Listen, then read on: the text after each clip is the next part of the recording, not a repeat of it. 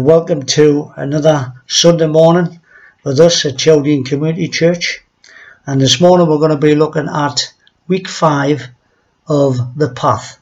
And over the last few weeks we've been looking at different sides and different stories relating to the path. And this is what we've heard so far about the different paths that we can go down as individuals. Ruth said in the very first one that the direction we take determines our destination, which is very true. I wonder how many of us have been thinking about that since week 1. Stuart in week 2 talked about how every path has a destination and the need to change direction because of being on the wrong path. And I wonder this morning how many of us have looked at that and considered changing direction because we know that we have been on the wrong path. If you're getting back on track, hey, that's great. That's what I want to see. That's what God wants to see. Then we looked at week 3 where Tim mentioned wise living and how wisdom should change all our lives. He said that wisdom should flow out from us and also asked the question, how was our heart doing? And I want you to know that I considered that for a while and looked at my own heart and how was I doing as a Christian. And I wonder how many of us, after hearing Tim, thought about that and did something about it. And last week also we had Paul, who was telling us to take notice because we all need help. We are given good advice to follow. And again at the end of Paul's talk, he asked those who felt the need to turn to Christ to do exactly that. And I hope he did do that, because that was good advice. He also mentioned about the different stepping stones in life that we have to walk across in order to get through life. And some of those stepping stones, I wonder if you took them for the first time last week. So, by taking those stepping stones, they can lead us to have abundant life in Christ. But this week, the message is this. It's look where you're going. So welcome to week 5 of The Path. There are many paths that we can go down. Your choice just as much as it is mine. There will be rough paths along the way. There may be uneven paths. There also may be some unpredictable paths that we go down in life.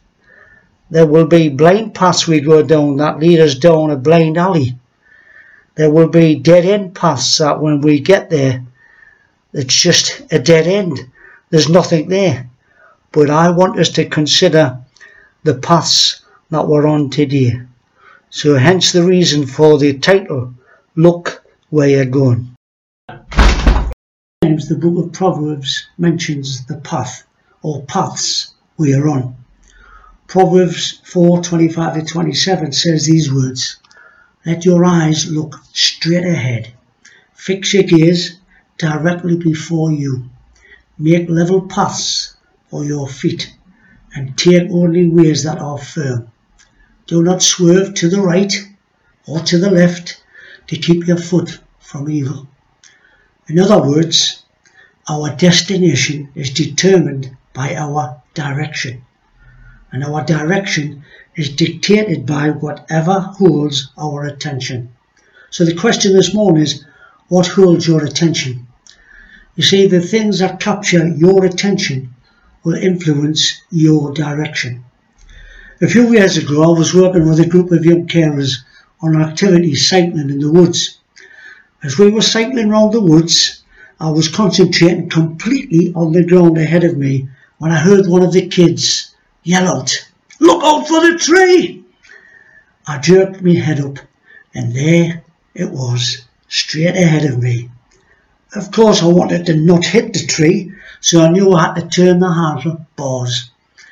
But I kept looking at the tree I shouldn't hit and my bike would go where my eyes led. Sure enough, the bike and tree collided and sent me face down into the bark.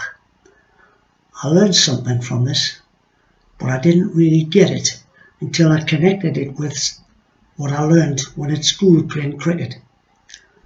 Our teacher was coaching us on how to hit a ball, From the sidelines, he would yell, "Keep your eye on the ball! Keep your eye on the ball!" So I did, and I learned how to crack a ball with energy and accuracy. My big lesson from those early days is, if you want to hit something, keep your eyes on it and don't lose your focus. My teacher could have written the first line of our verses for this week. Let your eyes look directly forward and gaze straight before you. Our verse is saying this: keep your eyes on the ball. Don't be diverted. But how many of us get distracted in life? We all do, don't we? The writer of Hebrews says we should be looking to Jesus, the founder and perfecter of our faith. And Jesus tells us in John 8:12, I am the light of the world. Whoever follows me will not walk in darkness, but will have the light of life. So Jesus is the one on whom we must focus and whom we should follow. But you know, when we're on this path, it requires two things. It requires commitment and concentration. Does anyone else get distracted or sidetracked by the busyness of life? I know I do. Is it just me? Or does this happen each and every day to you and I? You know, all of us have people or events or opportunities in our past that reflect the much more frequent flip side of life.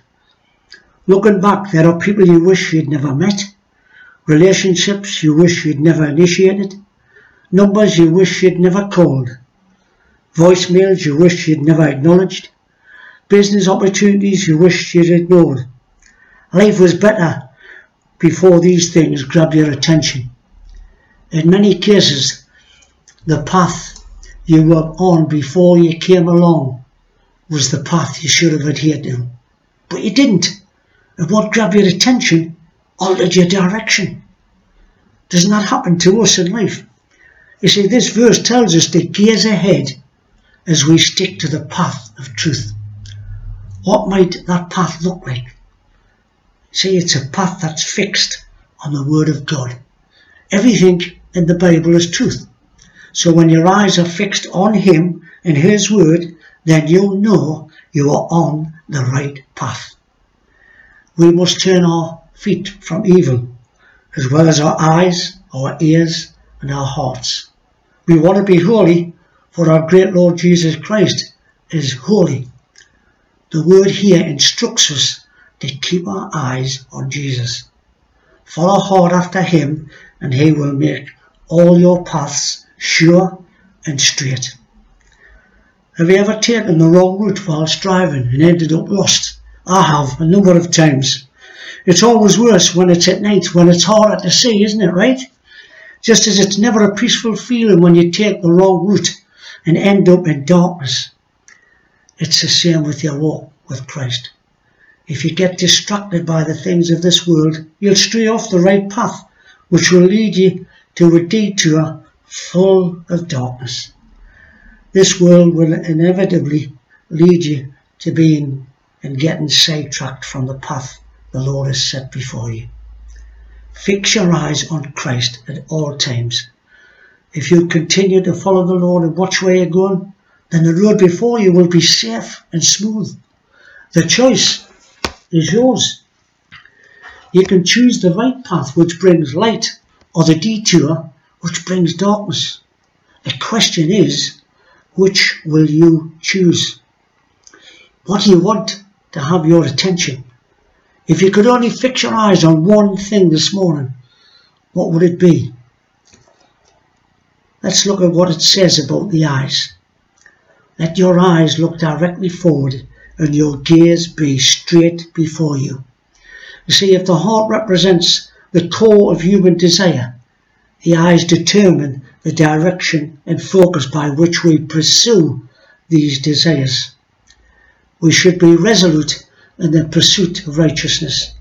To keep our eyes on our path is to stop us from stumbling on the distractions that surround us. Our hearts are prone to wander, and He's urging us not to give way to the things competing for our heart's attention. The question is this morning, what's competing for your heart's attention this morning? You see, we do this by looking to Jesus for satisfaction, assurance and forgiveness. Our hearts are thirsty, and Jesus is the only one that can quench that thirst. Jesus calls to us when he said, "If anyone thirsts, let him come to me and drink. Whoever believes in me, out of his heart will flow rivers of living water." And what about your feet? In verses 26 to 27, we follow the metaphor to our feet. It says, ponder the feet. Ponder the path of your feet, then all your ways will be sure. Do not swerve to the right or to the left. Turn your foot away from evil. R. Kent Hughes drives home the point this way. He said this: if we are distracted from real-time connection with the mercies of God, so that our hearts grow cold and our mouths become reckless and our eyes wayward and our feet wandering, we are only one misstep away from life-shattering catastrophe. We do not have to give ourselves to raw evil to end up there. We only have to unguard our hearts. We only have to stop being vigilant. We cannot lose our way if we are feasting on Christ. As we look to him and receive the outpouring of his love and grace, then we can be confident that his ways will be sure. My prayer is this: Lord, help us to move from self-dependence to a deep dependence upon Christ. Help us to keep the heart with all vigilance and keep our eyes fixed on you, so that our path may be sure. Well, I guess I'm a little old, or maybe it's because I started running a little later in life, but I'll have a preference when it comes to running. I like running on the road. I like the road to be flat and straight. I like a little shade on the way. And I hate it when I have to get off the road because of too much traffic. The road is relatively flat and clear. The side of the road is lumpy and uncertain. It's too easy to miss a step or turn an ankle. It's also harder to run in the tall, uncut grass on the side of the road. My shoes and socks get wet too. When I'm not working, I usually run in the morning when the heat's down. I like running, but I also like to feel how I feel afterwards. And I like what it does for my weight loss efforts. So if I have to run, I'm going to run the way I like to run. You see, in my mind, I picture myself running like an Olympic athlete. My stride's perfect, my knees are up, my breathing's regular, my muscles are flexing, and I'm really moving fast. But in reality, I probably look more like I'm doing the old man shuffle. You can't see my muscles because they're hidden below a layer of fat created by years of sucking the middle out of double Croton chocolate bars. My breathing's ragged, I'm drenched in sweat, and I'm not burning ground by any stretch of the imagination. But I've learned a lot of valuable lessons on the road. I often spend time praying or quoting memory verses. Sometimes I work over a sermon in my mind. There are other times I let God and nature speak to me. You see, I realise that there are plenty of dangers out on the road too. That's why I always reckon it's good to plan ahead and be safe. I'm careful to hydrate before I go. And when I get back and on longer runs, I take water with me. You see, you must take the safe path. The writer of Proverbs is advising his son to take the straight and safe path. Don't get distracted. Don't get detoured. Keep your eyes straight and don't let your feet run after evil. To walk with the Lord, we must also prepare and be safe. There are always things to distract you and keep you from finishing well. Keep your eyes straight. Let us run with perseverance the race marked out for us, fixing our eyes on Jesus, the pioneer and perfecter of our faith. So put your walking and running shoes on and let's get going. My prayer is this: dear Lord, thank you for marking out the course for me through your word and with your spirit. Thank you for Jesus, who stands at the finish line with open arms and encourages me to keep going. Thank you for being with me every step of the way. In Jesus' name, amen. You see, the miracle isn't that I finished. The miracle is that I had the courage to start. So my advice is this: run when you can, walk if you have to, crawl if you must, but just never give up. So to help us focus forward and follow Christ, I want you to do 3 things for me this week. First thing in the morning, will you, through prayer, seek God's presence and help with every event, every encounter, every decision that will come to you. Throughout the day, the second thing I want you to do is this: pray for grace to choose activities and relationships that will delight God's heart and build His kingdom.